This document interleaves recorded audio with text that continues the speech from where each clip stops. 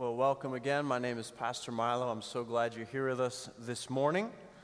I want to share a few things with you today, and so if you'll get your Bibles out, we'll be in the 1 Thessalonians chapter 3. 1 Thessalonians chapter 3, for using that black Bible in our pews in front of you. That's page 1238, if you're making your way there. I get the privilege now, my daughter Delia gets to be in the service with us here. She's graduated out of our kids programs, and sometimes she serves down there, so she's been out for about a month working with the kids down in the Randall Kids area. But when she was in kindergarten and we didn't have quite as many obstacles in our lives, I used to go to her kindergarten class every Friday and eat lunch with Delia. I would come in and check in the office and say hello to the ladies there in the office, and then I would go down to the lunchroom and sit down in the lunchroom at the little table, my knees trying to cram them under the table, and sit there and enjoy lunch with my kindergartner. Now, some of you, as I share that with you, you're thinking, wow, that's really good. Bravo, Dad. Good job. Now, imagine if my wife had done the same thing. If every Friday she showed up at the school, checked in the office, now goes down to the cafeteria, sits there in the cafeteria with all of the kids, and if she was there every Friday, every week, what would begin to happen? Suddenly there would be no monitors in the cafeteria, because as time passed, they'd realize, well, she can handle this table, and then maybe she'll just keep an eye on the rest of the tables, and she'll put the little straw in the juice boxes, because she's a lot better at it than Dad is anyways. He'll just stab a hole through the backside of the thing and get covered juice all over the place, and little by little, all of a sudden, Erin would have the whole lunchroom to herself. There was a Friday that I showed up one Friday, and for one reason or another, the way that I normally planned to bring her lunch, I showed up and I didn't have lunch with me. I showed up for lunch with my daughter and I didn't have any lunch. And so some of you are thinking, well, why did you do that? Didn't your wife pack you a lunch to take? The whole concept, the whole idea of what you as mothers do in the day in, day out, they say when a child is 18 years old, they've had 18,000 hours from mom specifically dedicated to that kids and child rearing hours. Moms, we are so grateful for you. A junior high science teacher lectured the properties of magnets for kids in his class. And the very next day, he gave his students a quiz on the class. The first question on the test read this: my name begins with an M. It has 6 letters, and I pick things up. What am I? And half of the class turned in the answer, mother. There's some great portraits of motherhood in Scripture. Do you remember Moses' mother? What she went through to break the law, to save, rescue her son, all that she wanted to take care of him. We see the sacrificial love of a mother before King Solomon when she's given the hard choice of whether to divide her son in half or give it to a person who's stealing her son away, and she gives sacrificially of her son. She's willing to save his life. The mother of King Lemuel in the great Proverbs 31 tells us about a good wife, what a good wife looks like and behaves like. In the New Testament, we see the mother of James and John, the disciples, and she talks to them and really pushes them because she loves her children so much that she wants her boys to be at the right hand of the Father when the heavenly kingdom is set up. I'm aware also that Mother's Day isn't a great day for all of you. Maybe you're a mother and you're here and you've had a trouble. Maybe you've wanted to be a mother and you haven't been able to for some reason. Perhaps you haven't had your own best situation. Your mother was not the best mother in the world. Some of you have a mother who's died, maybe even recently. Some of you have lost a child, and so that is a particular pain during this time of year. Some of you mothers have a wayward child this morning, and you're just praying for that child to come back, and you know that they're in God's hands now, and that is all that you can handle.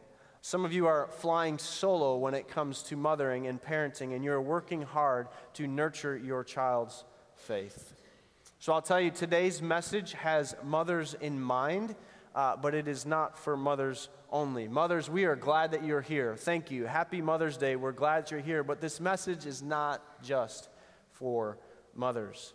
Child rearing is a high calling for each and every one of us, as we just talked about with this illustration of the child dedication a few minutes ago, that it is going to take an entire church, an entire community. It's going to take you to raise these children. So if you'll take out in your bulletins, you got a white sheet of paper, is the outline of where the message will go today. And the first statement, the thing that I want you to know today is this: how a heritage of faith can make a significant spiritual impact on the next generation. How can a heritage of faith make a significant spiritual impact on the next generation? We're going to talk about that today. That's where we're going. We want you to be able to walk away with some real practical things. But first, I want to read to you a story that I read this week. It goes like this: when grandma goes to court. In a trial in a southern small town, prosecuting attorney called his first witness, a grandmotherly elderly woman, to the stand. He approached her and said, "Mrs. Jones, do you know me?"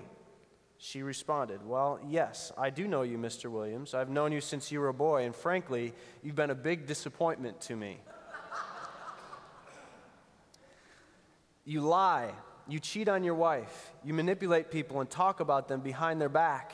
You think you're a big shot when you haven't got the brains to realize you'll never amount to anything more than a 2-bit paper pusher. Yes, I know you." The lawyer was stunned. Not knowing what else to do, he pointed across the room and said, "Well, Mrs. Jones, do you know the defense attorney?" And she again replied, "Well, yes, I do. I've known Mr. Bailey since he was a child, too. He's lazy, bigoted. He's got a drinking problem. He can't build a normal relationship with anyone, and his law practice is one of the worst in the entire state. Not to mention, he's cheated on his wife with 3 different women. One of them was your wife." "Yes, I know him." The defense attorney nearly collapsed. Then the judge asked both counselors to approach him at the bench, in a very quiet tone said, "If either of you fools ask her if she knows me, I'm sending you to the electric chair."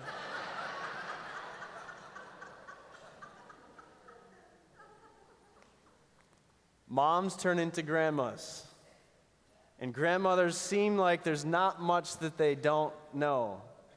Some of you are grandmothers. Look down to your daughters, sons, and just let them know there's not much that I don't know. Nobody knows you better than your mom. Nobody knows you better and loves you better than your mom.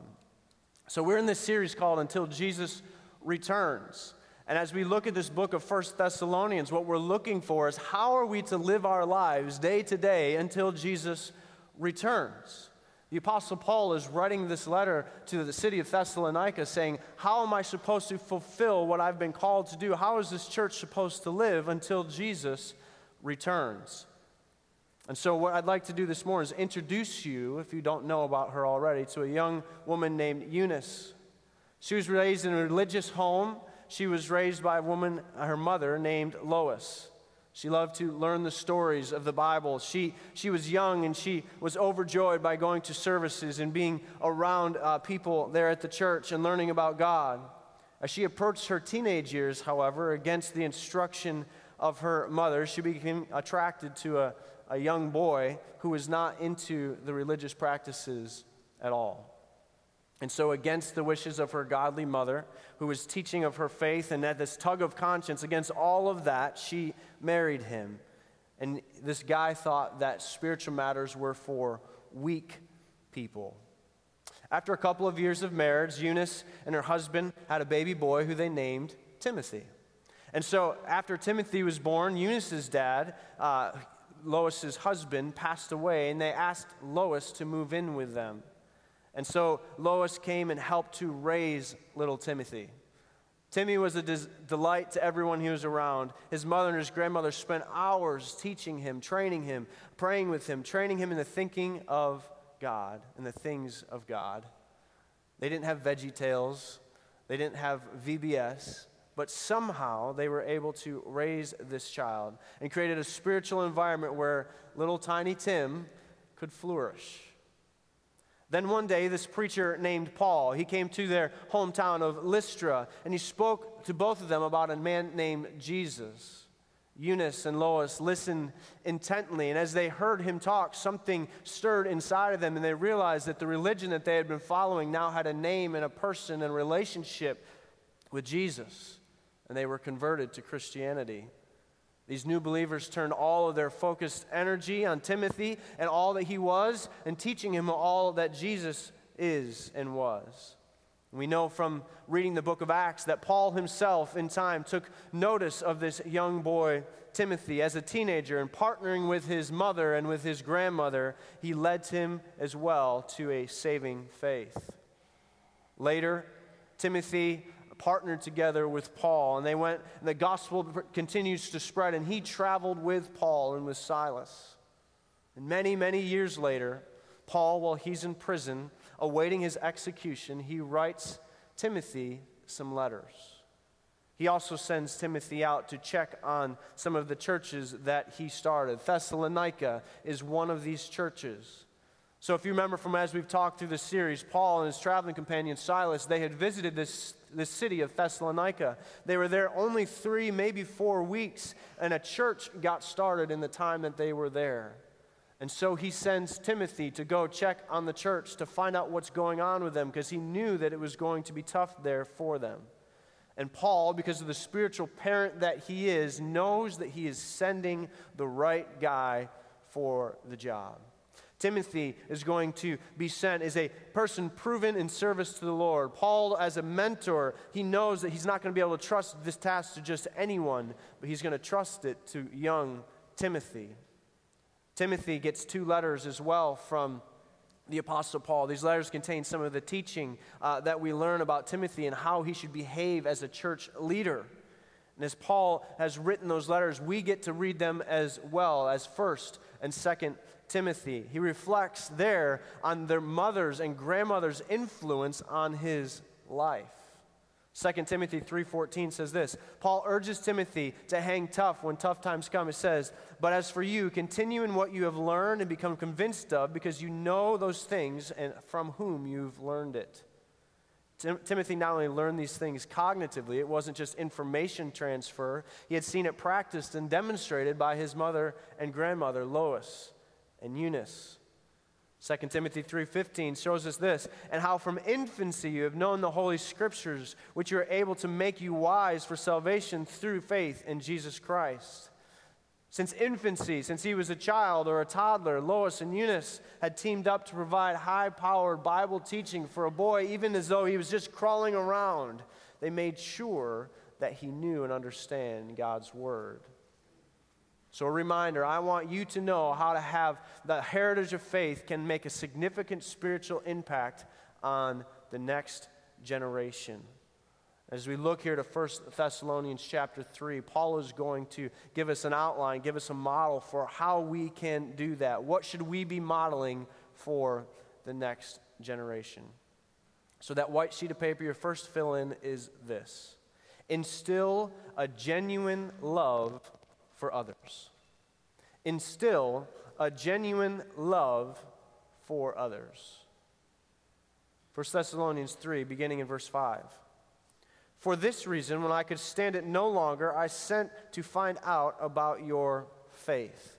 Now, if you'll work with me here, take that pencil. There's one in the pew in front of you. Circle the word faith. I'm going to have you circle the word faith every time that you see it in our passage today. Circle the word, underline it, put a star next to it. Find some way to be able to come back to that in a minute. For this reason, when I could stand it no longer, I sent to find out about your faith.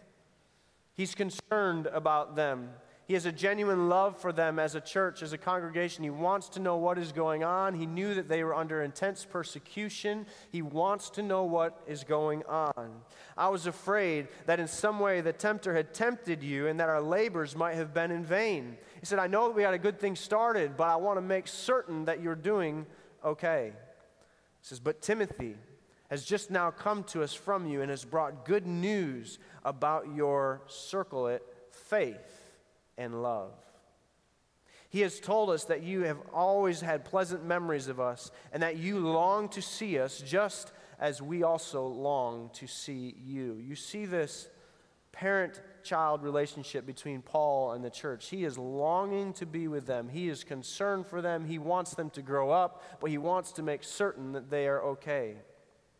He's acknowledging that he knew when he left that things would not be easy for this church. He knew that they would be persecuted. He knew that they would suffer for their faith. Why? Because even in the 3 weeks that Paul was there, he had seen the persecution that Christians were going to go through there in that city. So these followers of Christ had not come into the faith blindly. They knew it would be tough. But Paul wanted to do this. He wanted to send some reinforcements. He wanted to encourage them. Because of his genuine love, he sends Timothy. And he has taught Timothy how to genuinely love others. He has demonstrated for him what it looks like to care for someone. And so he sends Timothy, and Timothy comes back with an encouraging report.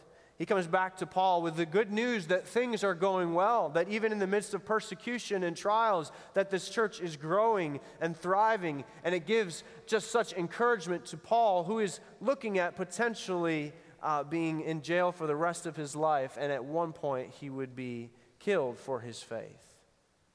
Sending Timothy was of great personal sacrifice to Paul. Because of his genuine love, he sacrificed his right-hand man, the guy that he had been working with and discipling since he was a young teenager. Now he is sending Timothy away. And the love that it took to do that, the sacrifice that it took to do that, knowing that he might never see Timothy again. But he loved this church and wanted to be certain they were moving along correctly. Not all things have to be of great sacrifice, but they do have to be genuine, a genuine love for others.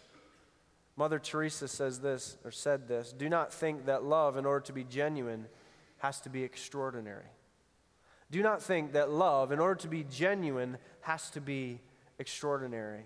When Paul sends Timothy out, he sends him out. He is not certain what's going to happen. He's not certain how he'll be received in Thessalonica. He's not certain of any of those things. But because he genuinely loved, he said, this is what we have to do. And he sends Timothy, and he gets a great report. How can we instill in the next generation spiritual movement? Really, first, instill a genuine love for others. Secondly, here's your second fill-in, encourage a joyful response.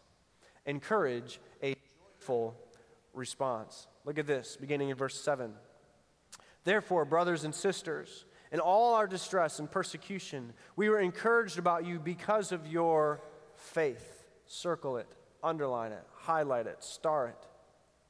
For now we really live, since you are standing firm in the Lord. You can box verse 8. Verse 8 is really the crux of this whole passage today, is kind of built around verse 8. Verse 8 just says, we really live since you are standing firm in the Lord. Now, how can we thank God enough for you in return for all the joy that we have in the presence of our God because of you?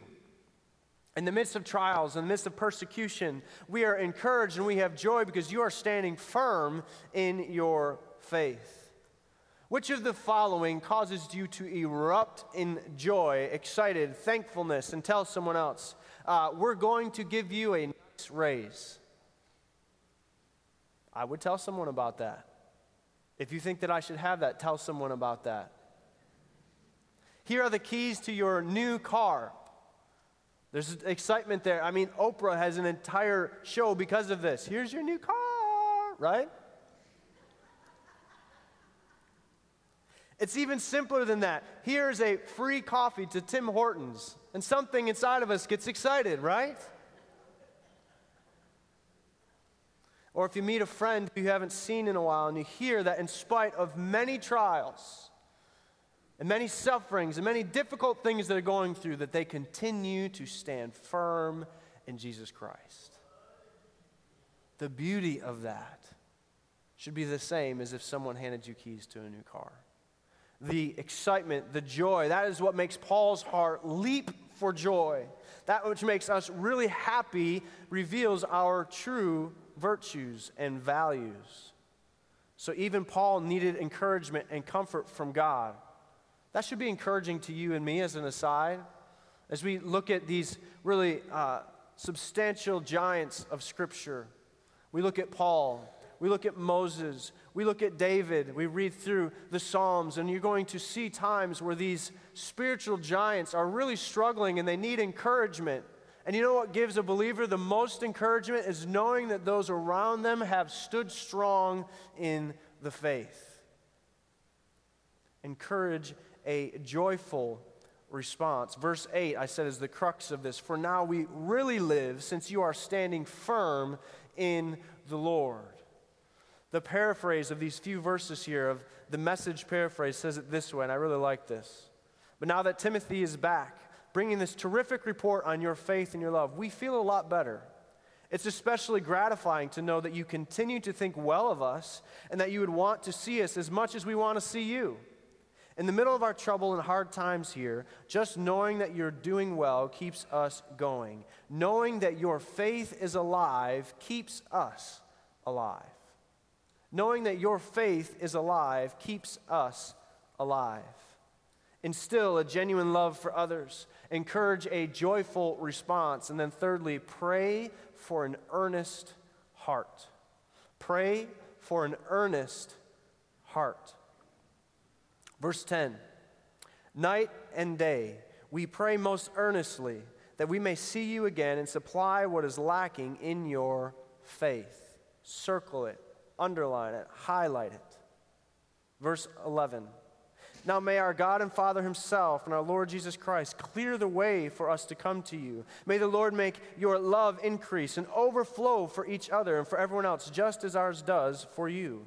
May he strengthen your hearts so that you will be blameless and holy in the presence of our God and Father when our Lord Jesus comes with all his holy ones.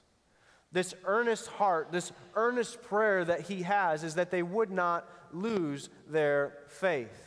And then there is a benediction, basically, that happens here in verses 11, 12, and 13. And if you want to kind of find where they're going, you can mark the word may. This is the prayer that he has for them. And there are three different things that Paul prays. First, that our God and Father would clear the way for us.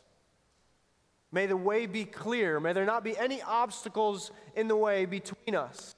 May there not be anything that would sever our relationship or keep us from being able to talk to each other or write these letters to each other. May not be anything in the way of us coming to you and seeing you again face to face. Mothers, isn't that the prayer that you have for your children? May there not be anything that would ever come between us that would make our relationship be damaged. Second prayer, may the Lord make your love increase and overflow. Your love increase and overflow. The idea of something just bubbling over and overflowing and it being a good thing. Not a volcanic ash or a cup of coffee that's just spilling all over and burning you, but something positive that is just overflowing. May your love increase and overflow, just as ours is doing for you already. And then the third prayer, may he strengthen your heart so that you will be blameless and holy.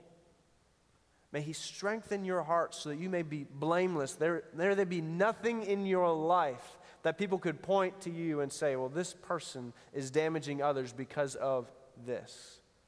And Paul's prayer is, may you be blameless. May your heart be pure and clean and holy. Verses 10 through 13, there's this important transition that Paul is praying, that faith and prayer need to go together. If you've been working through with me there in your Bibles and you've circled the word faith each along the way, and some of you are circling in our pew Bibles, the black ones, that's fine. Next time we get to that passage, someone else will know what we were talking about today, all right? The word faith, you see it again and again and again and again, and look, as we get to verses 10 through 13, what does he talk about praying for? We pray most earnestly what is lacking in your faith. This is what we are earnestly praying for, that growth would happen. A parent, a grandparent, the thing that we look for most in our children is that they would grow in their faith. Now may our God and Father clear the way for us. May the Lord make your love increase and overflow. May he strengthen your heart so that you may be blameless and holy. May your faith grow. This week, in preparation for the message, I called my mom and asked her, did a little bit of an interview with her, asked her for some of the stories that I had known and had heard my grandfather tell about her multiple times, and clarify which parts of the story she remembers and doesn't remember.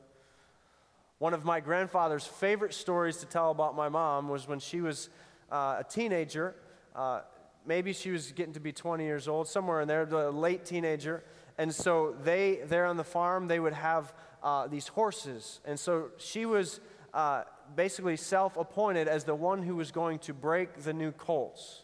So the rest of the family was sort of interested in horses. There's a large family. They all had a horse that they would just go out and kind of ride in the woods, but she wanted to be the one that would break the wild horse.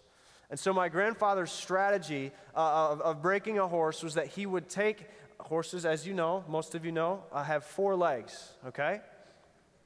And so they would take and hobble the horse by taking one of the horse's rear legs and tying it up underneath the belly of the horse. So the horse only has 3 legs. It takes away some of the fight out of the horse.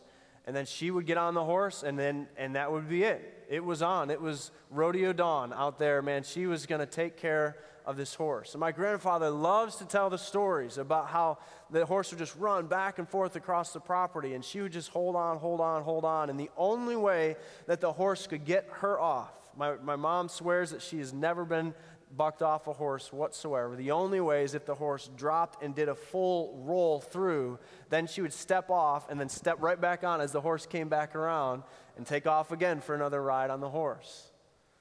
That's my mom's personality. My mom is a strong-willed woman.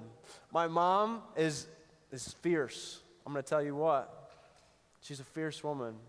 So I said, hey, Mom, can you tell me maybe some stories about your mom, my grandmother, and what type of a fierce personality she had as well?